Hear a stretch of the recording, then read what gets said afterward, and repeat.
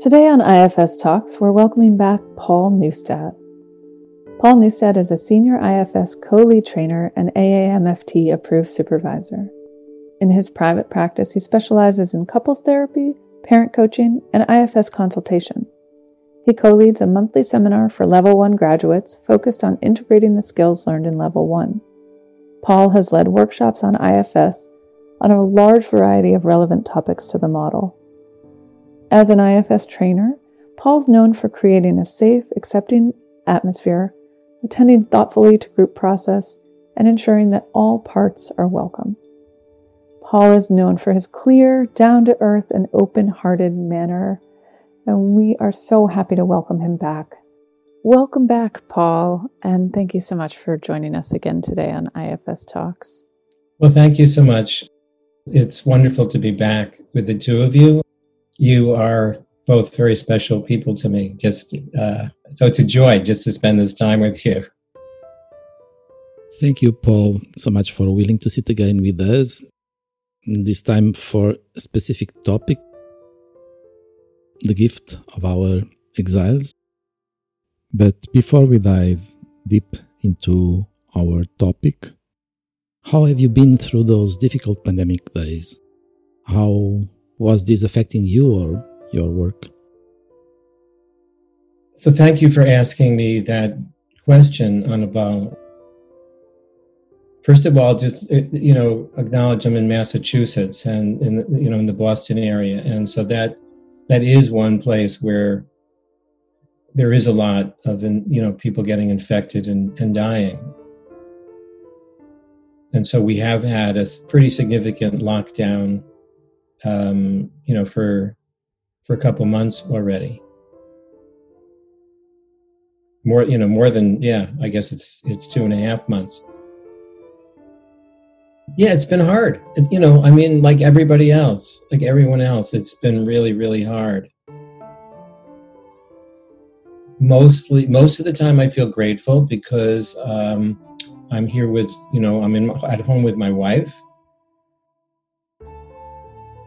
We have each other, we support each other, and that makes such a huge difference, to be able to be going through this together. And, I'm grateful I still have an income, I can still see my clients. So I can go outside and go for walks. I'm in an area where there's a lot of nature and beauty, and we have beautiful birds in our backyard. I feel very fortunate I have that. And, at the same time, it's hard. It really is hard. And I have found myself at times disappointed in myself. Part of me has been disappointed in myself, wanted me to somehow have something more to offer people. Okay. Mm-hmm. And I feel like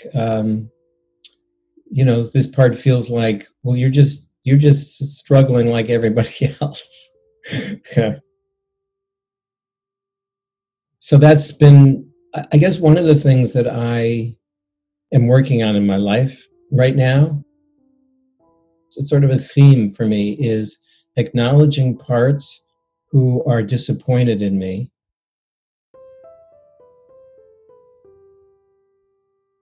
letting them feel their disappointment, mm-hmm. and then seeing if they'd be willing to, forgive me, forgive us. The parts who are disappointed. Can I make space for the disappointment? I'm not who they want me to be. And then can they forgive me? And so that's been I would say that's been a good practice for me. So this pandemic has given me more opportunities to experience that. I feel a lot more tired. I can't do as many things as I wish I could do because I get tired. Being on Zoom so much, is exhausting. And it's hard. I can't. My daughter is pregnant, and they're needing to be very, very careful, and so we have to keep social distance from her and her husband. So that's been hard. It's been hard too. So I guess that's a little bit about what it's been like for me. I've noticed with myself and with a lot of clients, there is this expectation that we'll just get through it, but then the reality is that there's a lot of challenging feelings and parts that come up on a day-to-day basis, and it's hard in isolation to acknowledge them, give them the space that they need. Yes. Thank you for saying that, because it reminds me that one of the pieces for me is that there's this message, a lot of teachers are putting out, like, well, this is an opportunity, actually. This is an opportunity for us to do some deep work, to do some deep transformation. Mm-hmm. So that's part of me is expected. Oh, so okay. So are you doing that? Are you doing your deep work? Are you transforming? Yeah, no, I'm not always doing that. Sometimes I'm just struggling. Yeah. Thank you.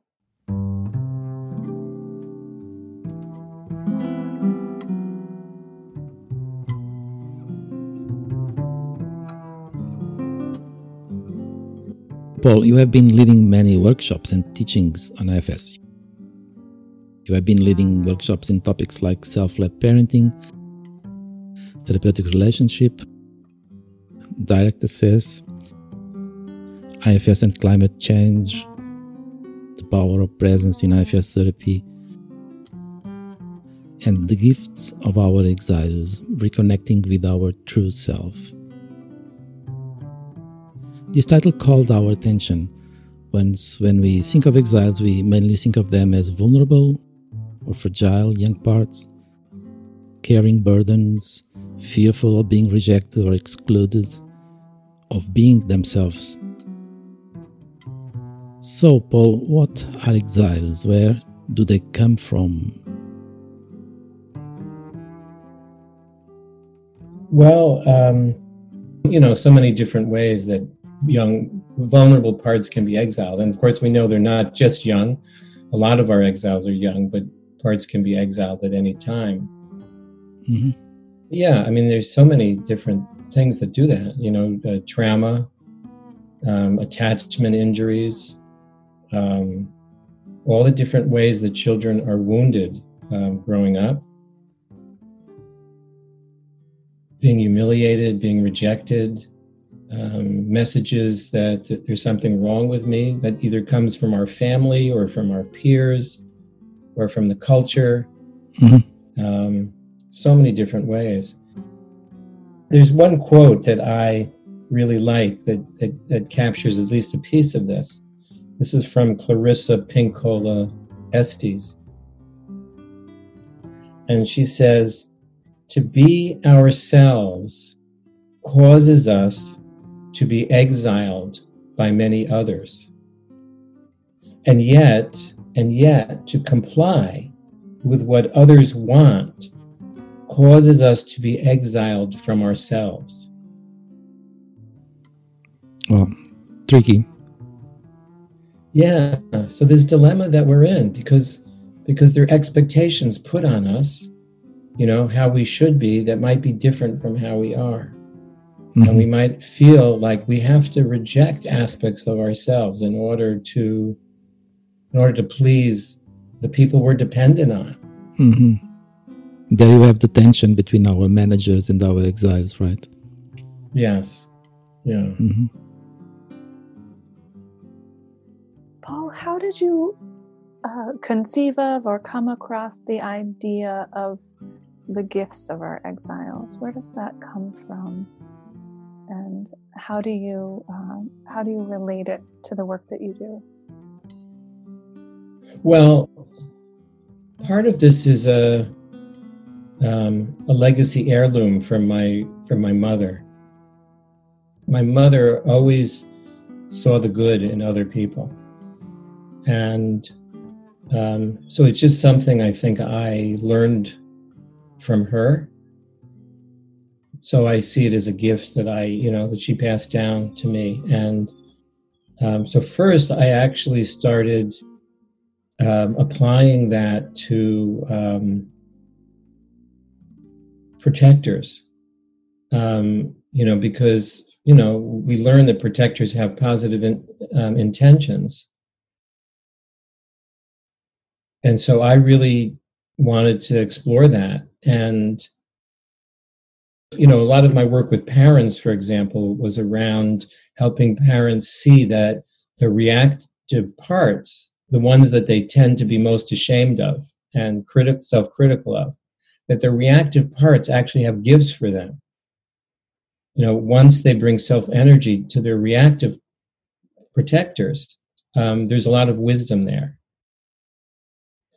That's how I started. And then I started, I don't know, I think it was really just through my own inner work. I started to come to see that when I unburdened an exile and really felt into what that was like, I felt I was getting a gift.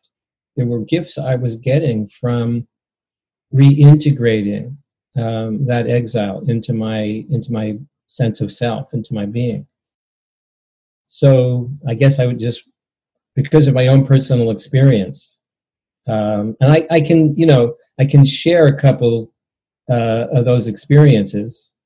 That'd be great. I'm curious about what some of the gifts are and how it feels to bring them in. Yeah. And I love your personal stories.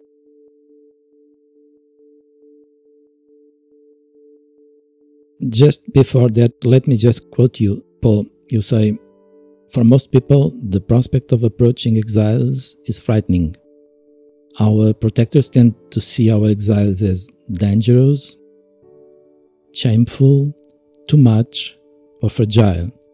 They are unable to see beyond the exile's burdens, and even the exiles often think they are their burden.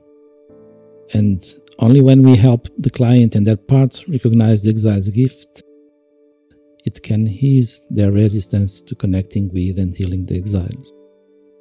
So mostly this is our inner experiences. We fear to get closer to our exiles. So we hardly can see any gift around our exiles. We just see fragility, vulnerability, shame, wordlessness, and health. So I would like also to invite you, Paul, to revisit what are burdens. Finally, what are burdens? Because really our exiles carry so much burdens. What are those burdens?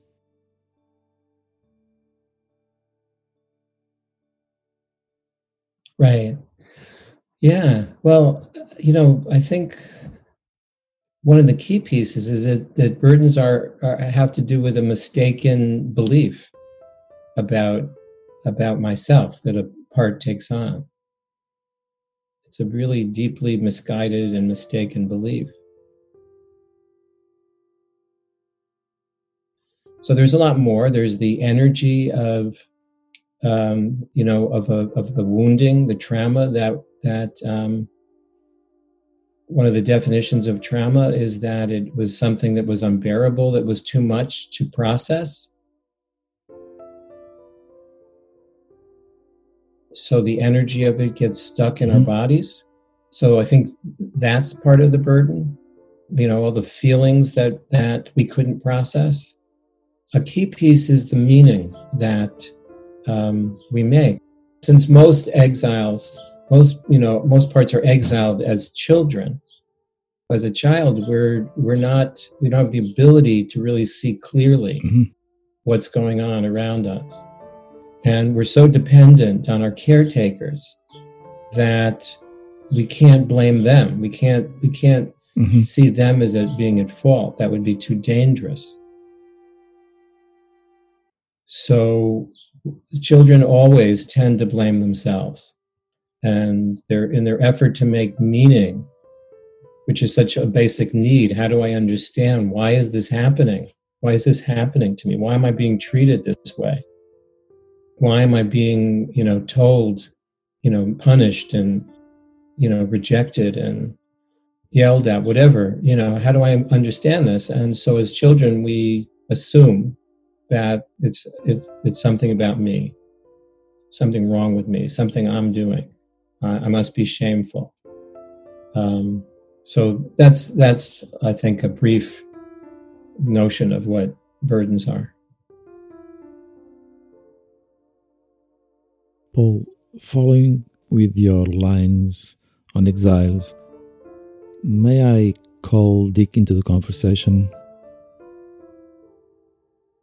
Quoting him from a chapter on exiles, and he says, if an exile is young, which is often the case, its views will match its age, including the either or.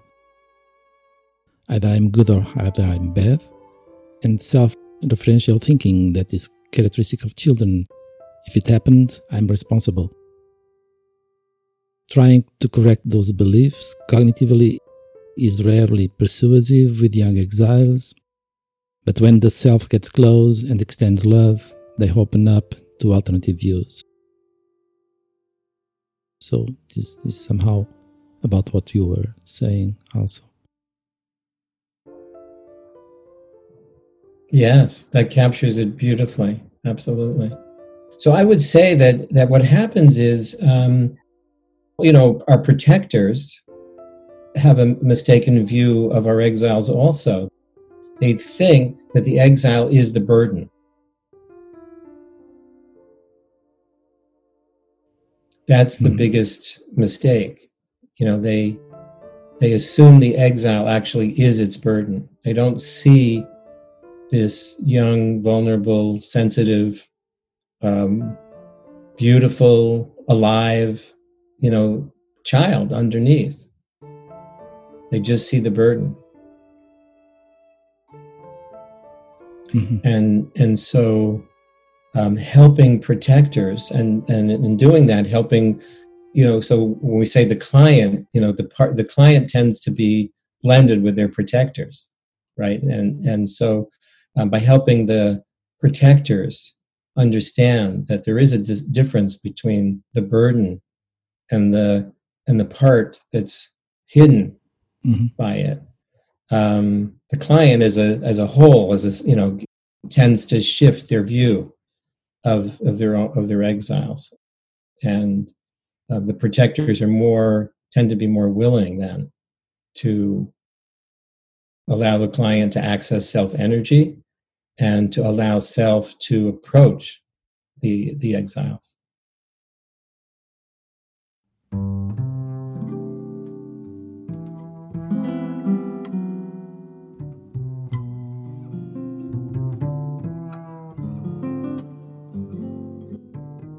So, Paul, coming back to Tisha's question, what are our exiles' gifts? I'd like to quote you again. I think in 2019 IFS conference, you described the different kinds of gifts that unburdened exiles give us. And you say, perhaps the most important gift is that they enable us to connect with our true self. And I'd like to visit this with you. What is our true self? And the unique qualities and gifts we have to offer the world. And you say our aliveness, our joy, our passion, and many other qualities are brought back to us when we reintegrate our exiles. Yeah, so I can do that. Before I share my own stories, I can just say a little bit more about my idea of the true self. I guess I'd start by saying that, the concept of the self in IFS is such a powerful and important idea and reality. It's for us to recognize all these qualities that are in us, inherent in us. And the idea of the self is that these are really universal qualities. We all have these same 8 C's. So the one thing that felt like it was missing a little bit in that is the idea that each of us are also unique. And even when I am embodying self-energy, the particular way that I embody self-energy is still unique to me. Every IFS trainer manifests IFS a little bit differently. They teach it a little bit differently. Like we each have a little bit different way of understanding it and conveying it and embodying it. So to me, there's something unique in each of us that's really important for us to include. So I think of true self as another way to say it is our true nature, that we're each unique beings with unique gifts and qualities and a unique path to follow in life. One way to describe it is our personal, unique, divine essence. Mm-hmm. Beautiful. We each have our own personal, unique, divine essence. There's the universal divine essence, and then maybe each of us have our own unique manifestation of it. Would you say that is expressed by our own kind of different versions of being in our highest self when we're in like a flow state or when we're connecting with our own exiles? We express that uniqueness with our own particular vibration or way of being. How does that uniqueness get expressed? I can grasp it when I think about like the different lead trainers showing up with their own voice, their own style. But I know that when I'm in self, it feels a certain way to me, but I am not sure how it would feel to someone else. Well, first of all, I want to say, I love this concept, though. I really appreciate it. I think one of the things I like about IFS is that we don't have a dogma about things. We kind of, there's a certain openness to people discovering what it is for them, how they understand what self is, how they understand how to parts show up for them. There isn't a dogma about it. And so I guess I feel that way about what I'm calling the true self or true nature, that I think different people are going to understand it differently. I think our parts, though, carry some aspect of our true self. And when our parts are burdened, both exiles and protectors, I think the true self, the true nature we were born with gets lost. We lose touch with it. It becomes disconnected. So, there's the idea that every part has self. So at the essence of each part is self-energy. So when we unburden our parts and we reconnect with them, I feel like they are carrying aspects of that true self that gets kind of reintegrated, reconnected.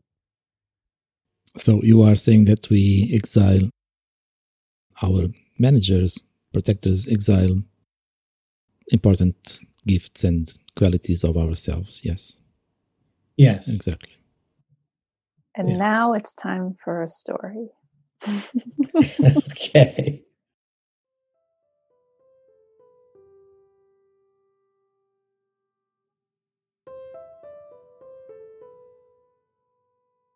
So for most of my life, until I discovered IFS and did more work with my parts, I carried a belief that there was something terribly and fundamentally wrong with me,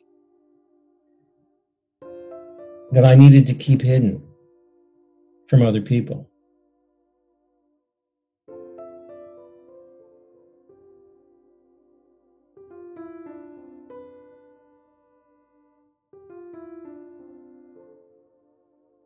And I was aware of that anytime I was around other people, even good friends, going out to dinner with good friends. I would be afraid, feeling like there are things about me I still couldn't share, even with my good friends. Sometimes it would silence me. It was like, no, you can't say anything, because what if you reveal something about yourself that shows just how messed up you are? I felt it as a therapist. I felt I was, pretending pretending that I was somebody who could help other people when here I was so messed up myself. So I always had this sense I was hiding. So it had it just affected my whole life. And this belief, I would say, was shared pretty much by my whole system. All my parts shared this belief. And so it wasn't until IFS that I realized these were parts holding this as a burden, that it wasn't the truth. But then I still had to do the work to really believe that, really fully get it. And so what I discovered is that there was one young part who first took on that burden. Then other parts kind of ended up agreeing and holding it, because that's what it felt like. It felt like that was who I was. That was my experience. And so other parts assumed it was true. So in the process of when I finally got to the part at, the exile that was really the first one, and I started witnessing this young Paul, I actually could see his goodness. I could see it. I could feel it. Like when he was sharing with me the experiences that led him to feel there was something so wrong with him, I could see his goodness and feel it, from self. And so self can do that. Self sees beyond the burden. Mm-hmm. Right? And so I began to experience that with this part. And as I felt his goodness, I began mirroring it back to him. Even before I helped him unburden, I started reflecting back to him that I was seeing how good he was. And so as I did that, as I experienced his goodness, as I reflected back, my protectors were watching.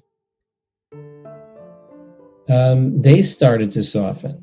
They started to be more comfortable with my spending time with this young part of me. And so it became easier, the whole process got easier as my protectors noticed this as well. Then finally, when I did unburden him of all that he had taken on, this sense that there was, all the reasons why he felt there was something so fundamentally wrong with him.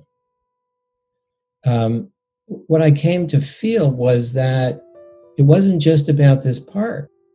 It wasn't just him who was good, because I didn't, my parts didn't, it wasn't just about him. I didn't think I as a whole human being was good.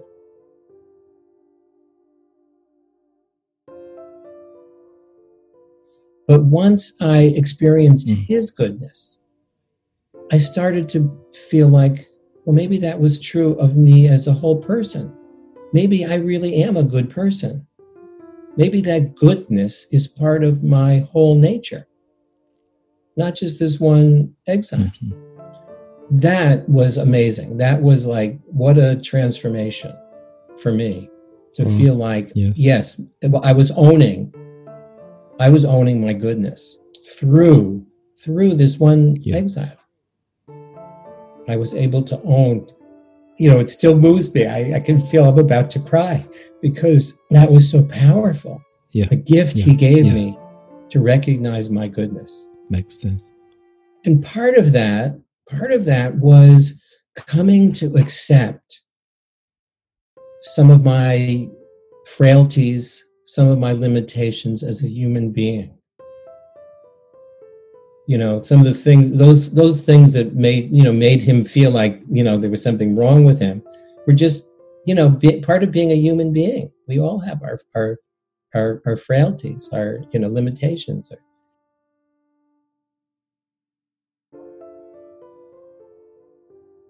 Our unique ways that, some people might have rejected, but they're just, part of us. So self-acceptance was a part of another gift I got from him, was learning to accept who I really am. And that actually I realized was part of my life purpose.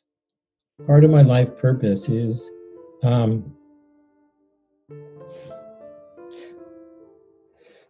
I'm really still moves me. It still really moves me to tears when It's really powerful. Most of my life I didn't know why was I here. What was my purpose? I couldn't figure it out, and it really that was another thing that pained me. I didn't know what was the purpose of my life.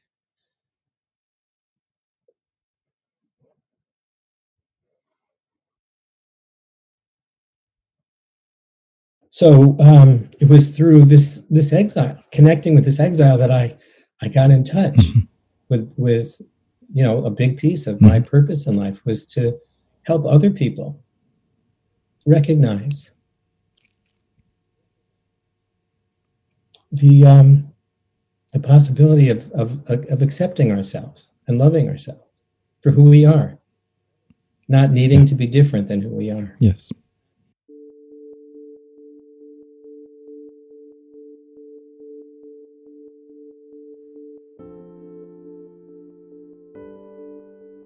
Paul, you were my introduction to IFS, and I remember feeling that so tangibly, just in your presence, right? Like, oh, there is this possibility of self-acceptance, and it felt like a far reach, but that hope that you brought was incredible.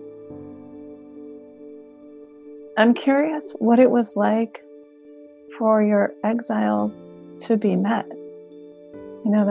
That's a deep question, but how was that process for him? Yeah, it's a wonderful question, Tisha.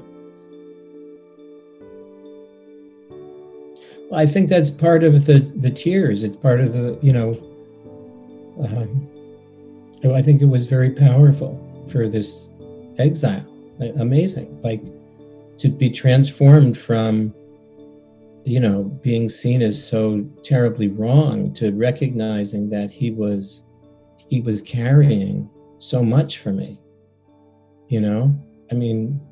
so I think that's why it still makes me cry, because it's what a powerful shift for that young part to go through.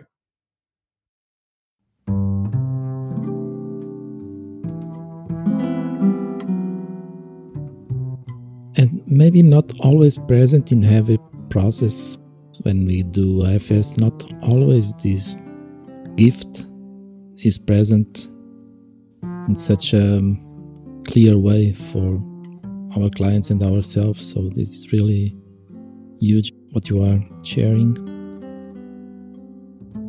So thank you for naming that. I believe that if we bring this perspective to our clients, it can be integrated into the process of unburdening, the process of invitation, and it can help the unburdening process be even more deep and powerful. Yes, exactly. I do this at different stages, right? First, I want to help protectors begin to see that there's something more to this exile than they think. And then when we're finally doing the witnessing, I always have in mind, let me notice the good qualities that this exile is already demonstrating, even in the witnessing.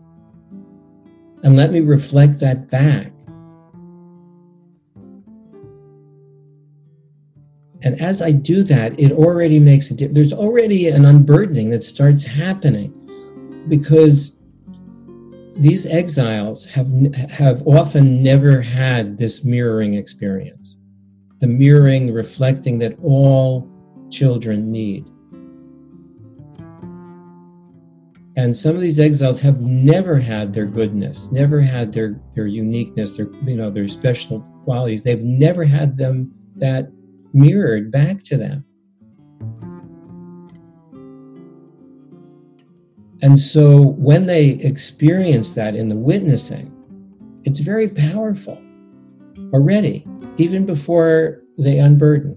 Even before they do the ritual of naming the burden and letting it go. Just that process of being mirrored is very powerful and healing. Mm-hmm. And so sometimes I will do that. And then sometimes I help the client notice and do the mirroring. That's already in the witnessing process. And then in the invitation, there's two questions that we tend to ask when the exile has unburdened in the invitation. One is, now invite this young part, or this part who's, because it's not always young, invite it to tune in to its true nature. And then ask it if it would like to invite in any qualities that it would like to have or needs. Mm-hmm. Mm-hmm. So I tend to emphasize getting in touch with its true nature. Beautiful.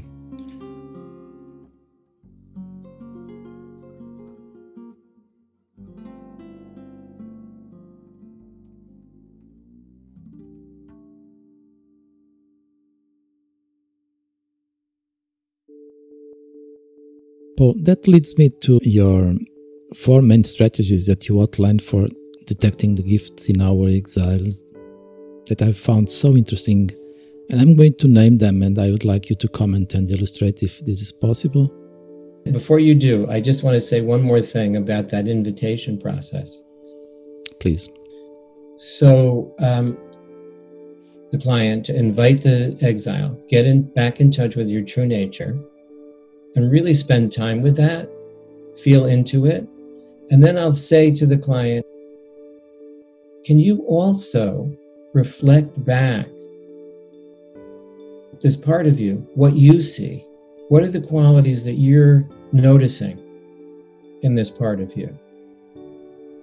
And then what is that like for this part? What's it like for it to be seen by you in this way, to have you reflect back these qualities? And then I'll say, and what is it like for you now? What's it like for you to feel this part of you sharing these qualities with you? What is it like for you to feel, to reintegrate this part, to feel this part connected back in you? What's it like? Can you take some time and feel into it? Let it fill your whole body. Breathe it in. Let this part fill you, so that you can feel what are the gifts? What are the gifts this part now has for you, now that it's been freed of its burden? That deepens the process. And that's often when the client begins to feel, wow, yes, I see what this part is giving me. I can feel it. And so that piece to me is really a key piece of the unburdening process. Yeah.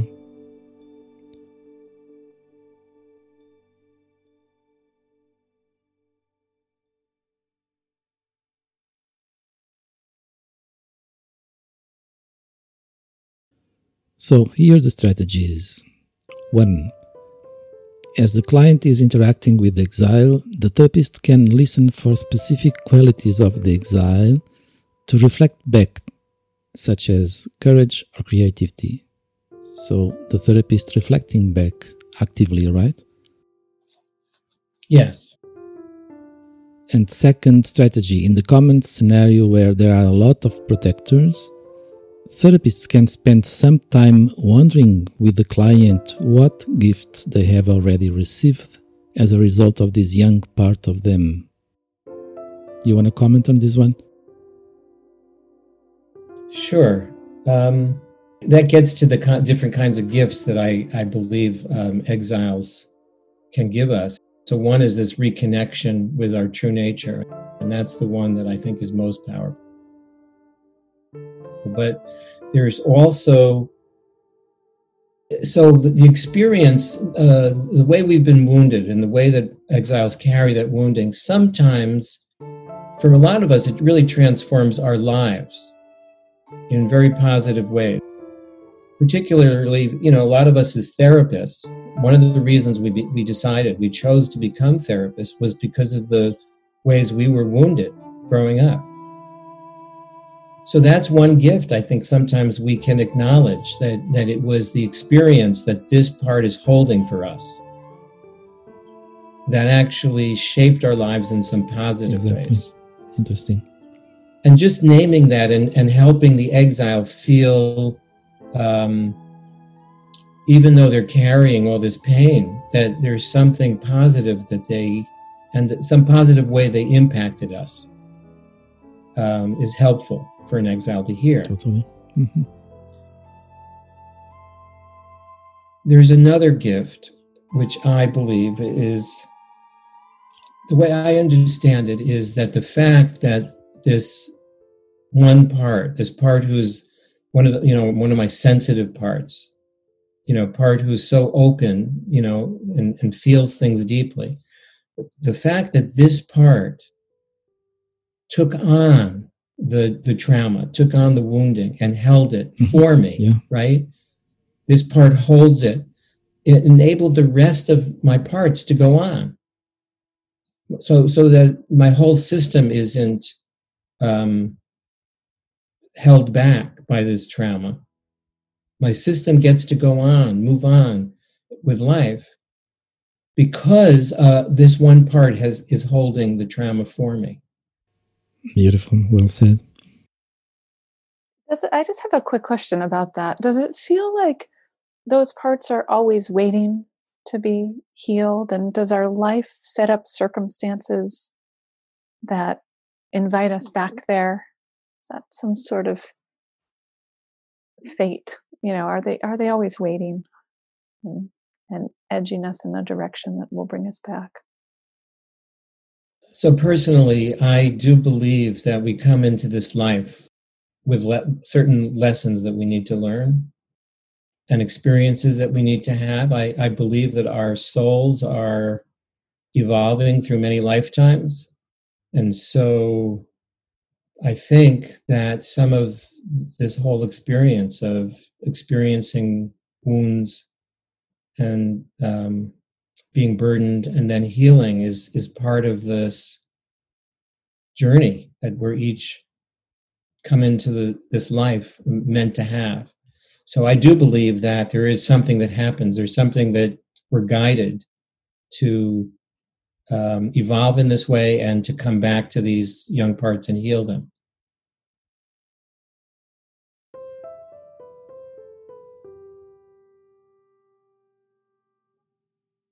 So coming back to these detecting gift strategies, the third one, Paul, you say therapists can ask the exiles if there are any ways, as a result of their experiences, that the client's life might have been affected in a positive way. Yes, exactly. I don't know what else to say. What else to say?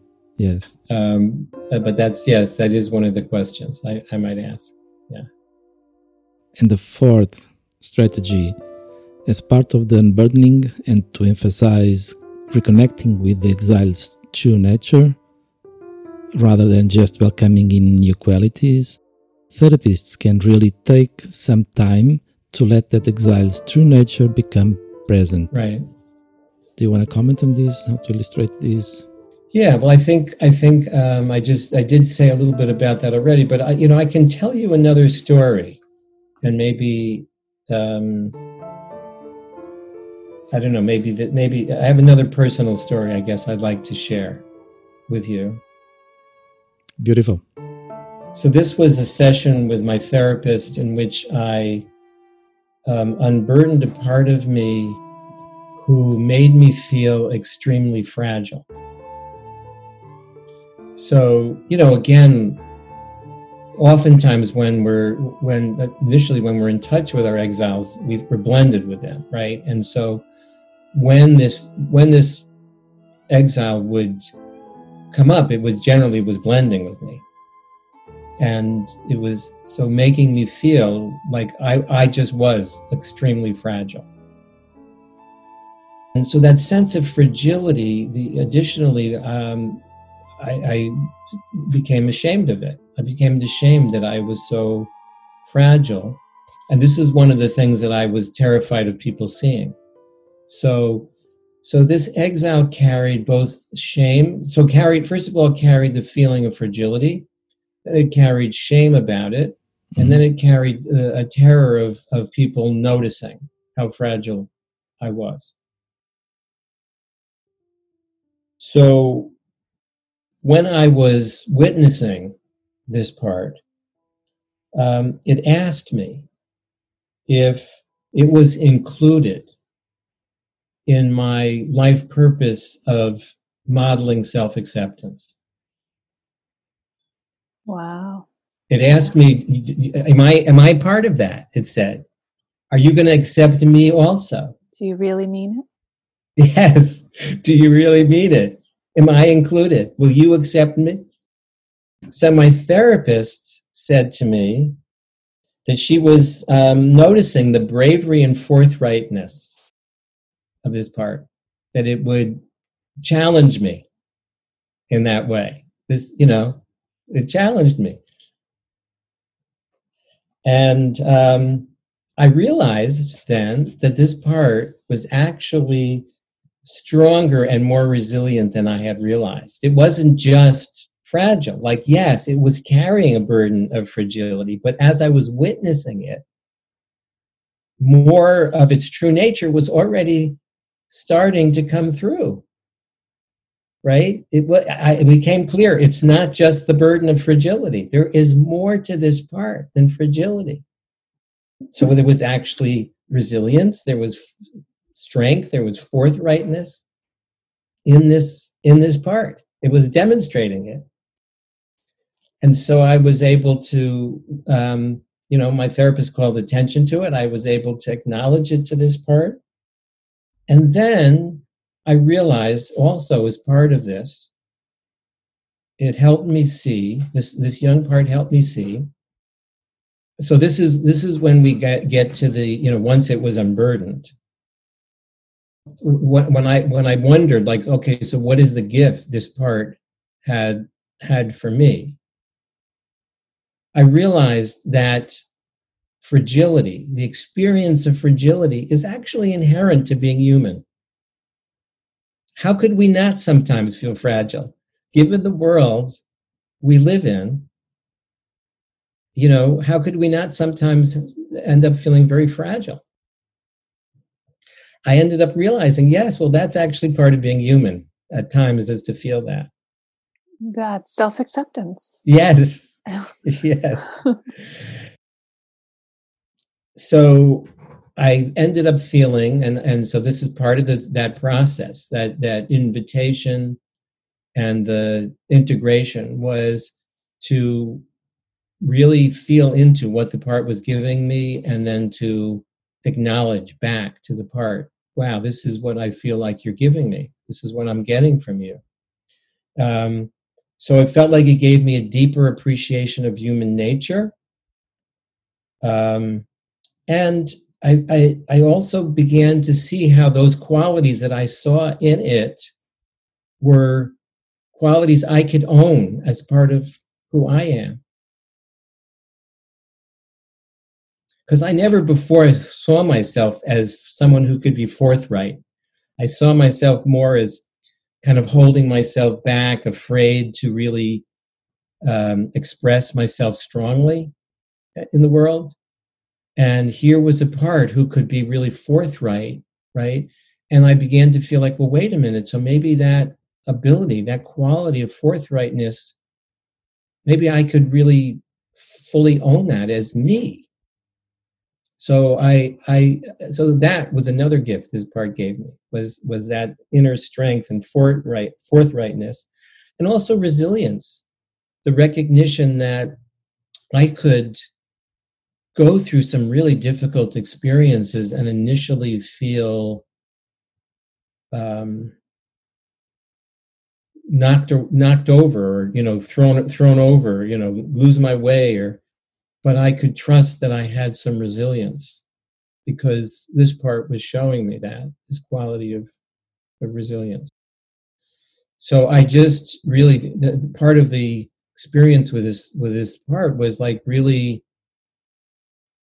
reflecting back, what it was giving me. And it really, what you're highlighting, it really honors that our exiles are so dynamic. It's really easy to get into the mindset that they're weak, that they're vulnerable, but they're whole young people that have so many different qualities. And even though the burdens have one lens, it sounds like you're really illuminating how much is there in each of our exiles. Not only fragile, but resilient. Not only hurt, but brave. Right, exactly.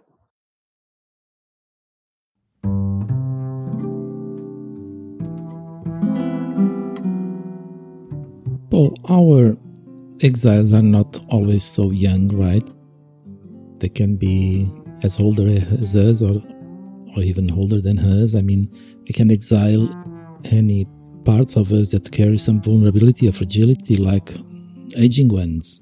The parts of us that are aging, that are feeling our body isn't the same, our shape isn't the same.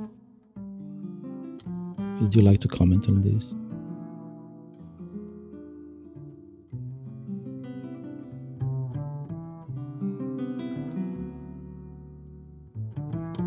Well, first of all, I just want to thank you for naming that, Anibal, because that helps me recognize a trailhead for me. I think I need to do some more work with a part of me carrying that burden of aging and seeing aging, and all the difficulties of aging, the impact on my body, the not feeling able to do things as well anymore. There's so much in aging that I think is painful for some of my parts. And so I don't think I've done that work yet, actually, to really get in touch with exiles around aging. So yeah, you're helping me identify some work I think I can still do. Well, we can do it together. I'm in. The point about exiles being older, I think I characterize them as young, which we often do, but when a trauma is recent and the exiles are recent or adult, are there different gifts? Are there different ways of approaching them that you're aware of, Paul?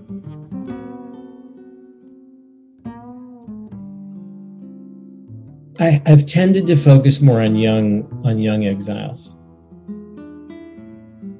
So I don't have examples that come to mind of working with older exiles. I do imagine there's something different about that. I'm certain that there still are gifts that they have for us. I think Dick talks really beautifully about how, like in marriage, where, any intimate relationship, we tend to exile parts of ourselves in order, in our effort to make the relationship work. It often feels like some part of me can't be here in this relationship. The relationship can't handle having this part of me here, so I have to exile it.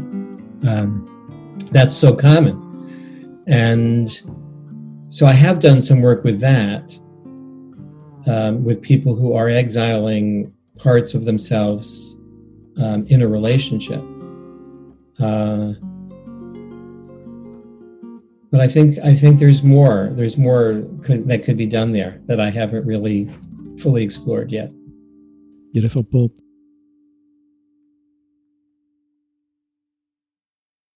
We are coming to a close. Are you willing to guide us into a meditation now? Sure, I would love to do that. So I have a meditation that I can often guide people in, and then there's also a writing exercise that I invite people to do, and this is an exercise of writing from self to an exile. Can also do a writing exercise with protectors when protectors are not ready yet to let you have access to an exile. So there are both options, but the invitation is really for people to embody some qualities of self, and then when they focus on either the exile or the protector, first invite the part to write to them. And so you let the part just come through you. Like you can just invite the part to embody, whether it's a protector or an exile, and write to you what it wants you to know. And then you thank it, and then you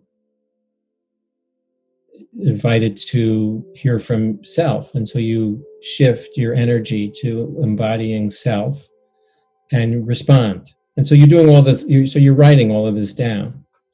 And then you have a dialogue back and forth from your exile to self, from self back. So that can be a very powerful exercise. A lot of people find writing very helpful. I guess we'll just do the meditation, and then the invitation is for people, if they'd like, at some point they could do that writing exercise.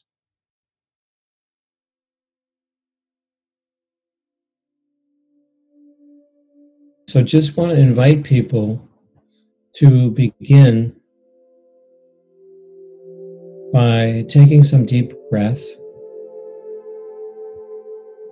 and letting themselves really drop into their bodies.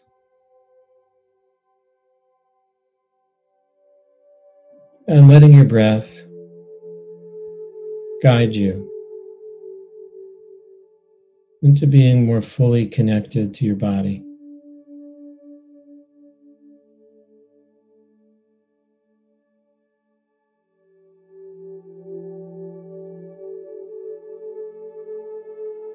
And just staying with that, being a witness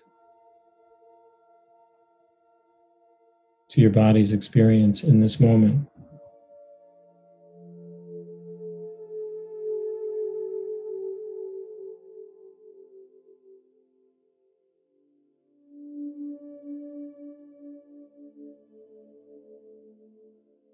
And as you feel yourself becoming more fully present, more fully grounded in your body in this moment,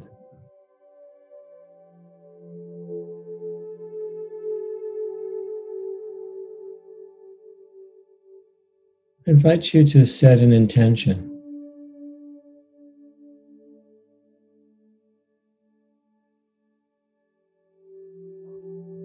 And it might be to be a loving presence, a welcoming, warm, inviting, loving presence for a vulnerable part of you. A part of you that you might already have some familiarity with, that's been carrying a burden.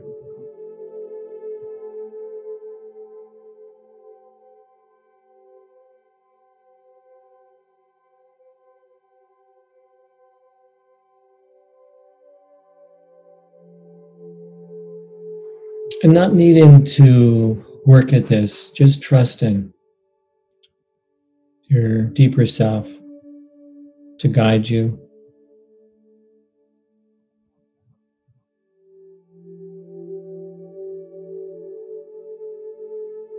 And to invite some part of you that's needing to feel seen, needing its goodness to be seen, needing to feel loved, a part needing to be accepted just the way it is.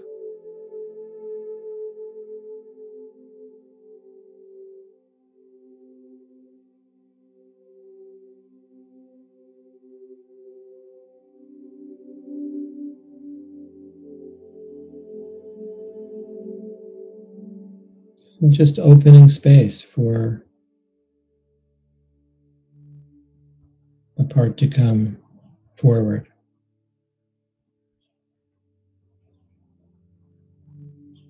And if you do notice a protective part, not comfortable with this yet,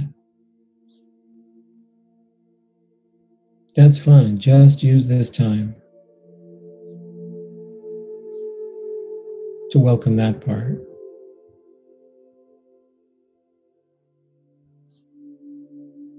And to have that same intention to see its goodness.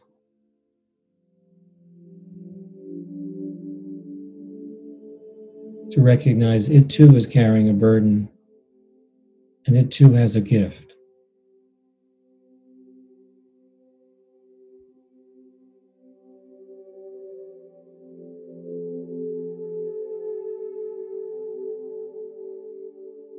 And if you can connect with a vulnerable part, help it to feel your welcoming presence.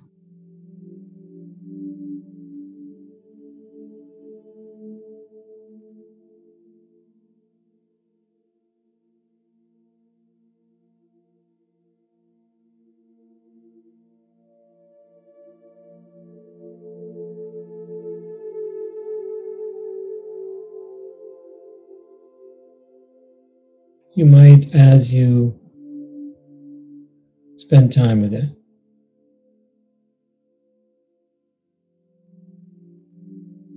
have your eyes open for qualities that you might want to reflect back to it.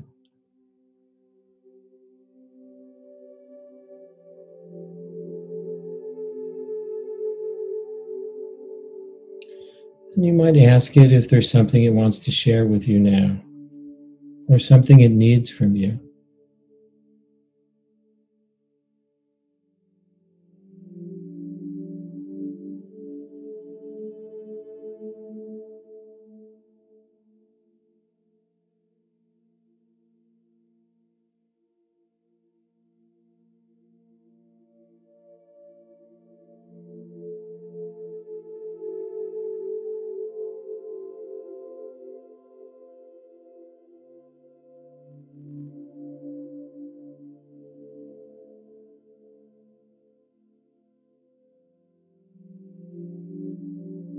And just letting this part and letting yourself guide this process.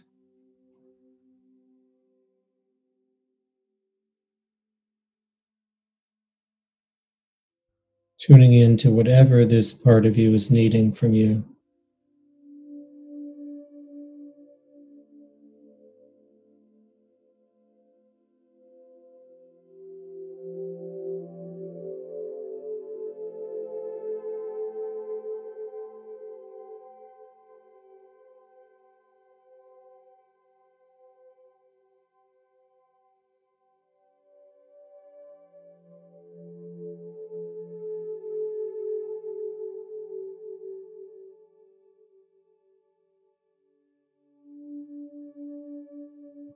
And if it feels right, while you're witnessing whatever this part is sharing,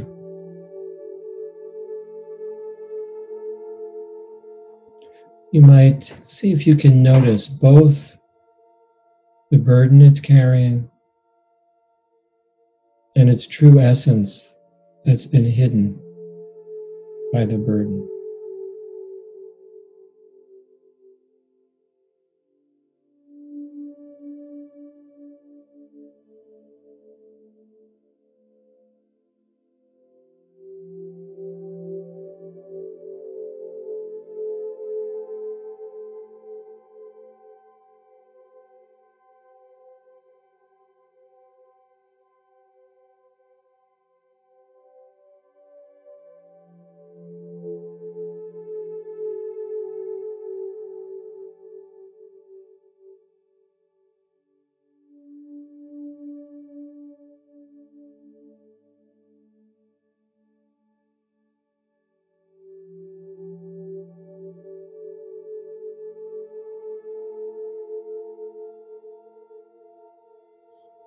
And just continuing to be with this part in whatever way feels right.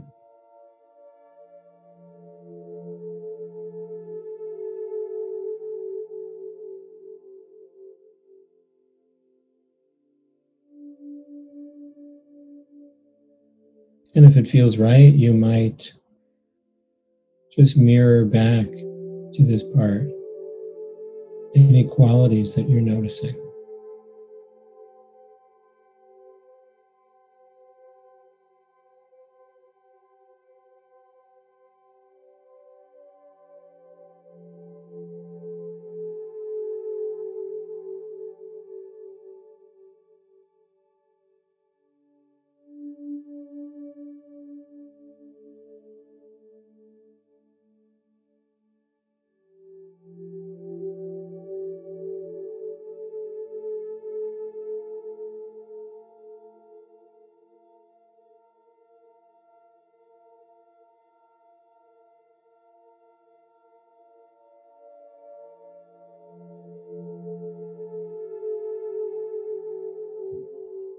So maybe just taking another minute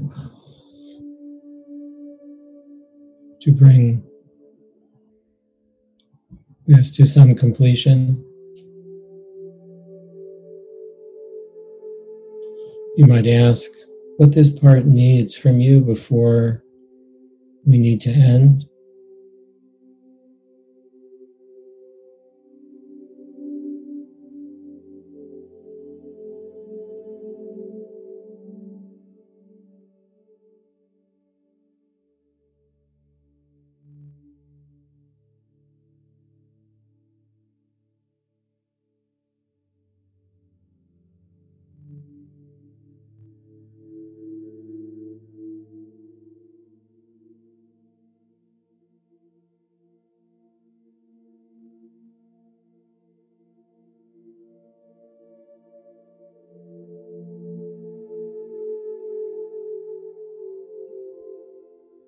And you might just appreciate it and reflect back again anything else that you'd like it to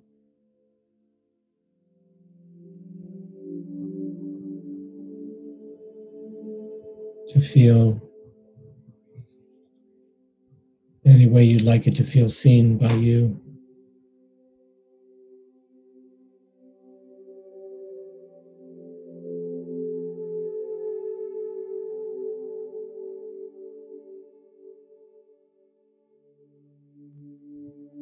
Then you might set an intention to be with this part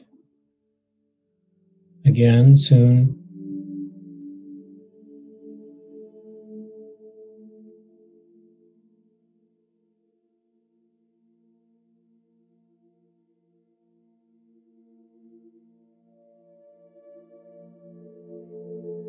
And if you've been connecting with a protector, also appreciating it, and if it's needing more time from you, also setting an intention to spend more time with it as well.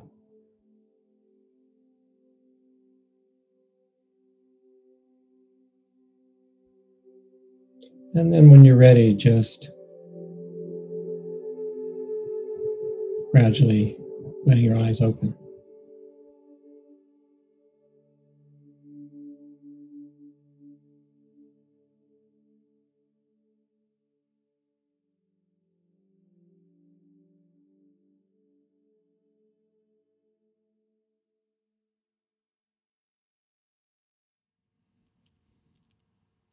Thank you, Paul.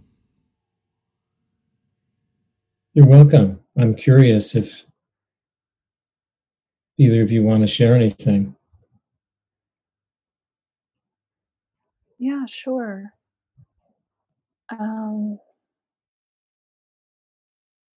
I connected with a younger part who I haven't seen in a really long time, who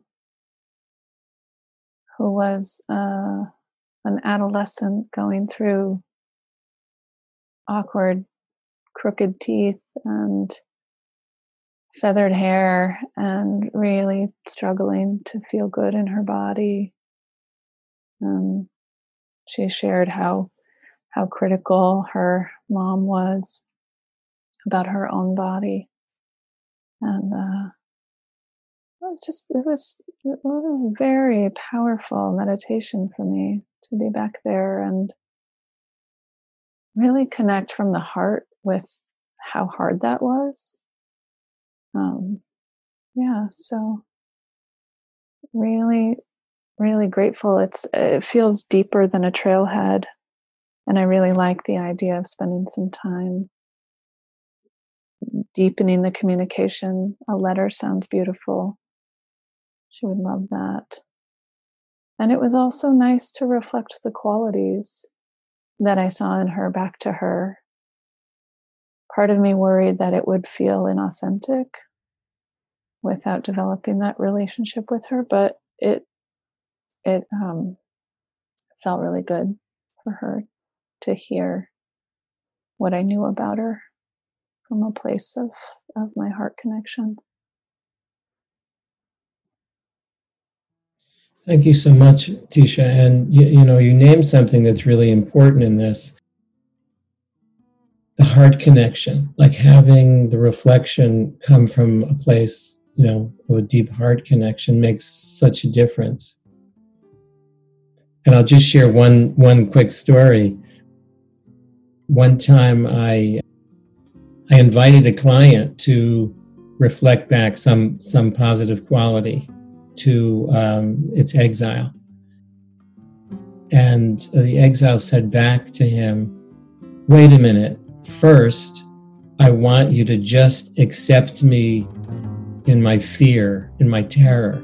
Before you say anything good, I want to make sure you can accept the fear that I'm feeling." Yeah, I don't feel like my exile, she had a good bullshit detector. Yes. And so that was powerful, right? Just to have the exile say, "No, I'm not ready. I'm not ready to hear that yet." So thank you. Thank you so much, Paul. It's always so wonderful to meet with you and to gain your insight and to learn about our true nature and self-acceptance and the gifts of our exiles. Beautiful, beautiful road you've paved for all of us. Yeah, Paul, thanks again for having us. It was again a joy to be with you and Tisha. And let's hope that we can keep meeting in person as well, without pandemic restrictions. Yes, I would love that. I would love that. And thank you. I felt like I got so much from this too, the opportunity to reconnect with those parts of me, and for them to feel like what they shared with me, other people might also benefit from. And just some of the things you brought up gave me more things I know I can, more trailheads for me, more for me to explore. So thank you.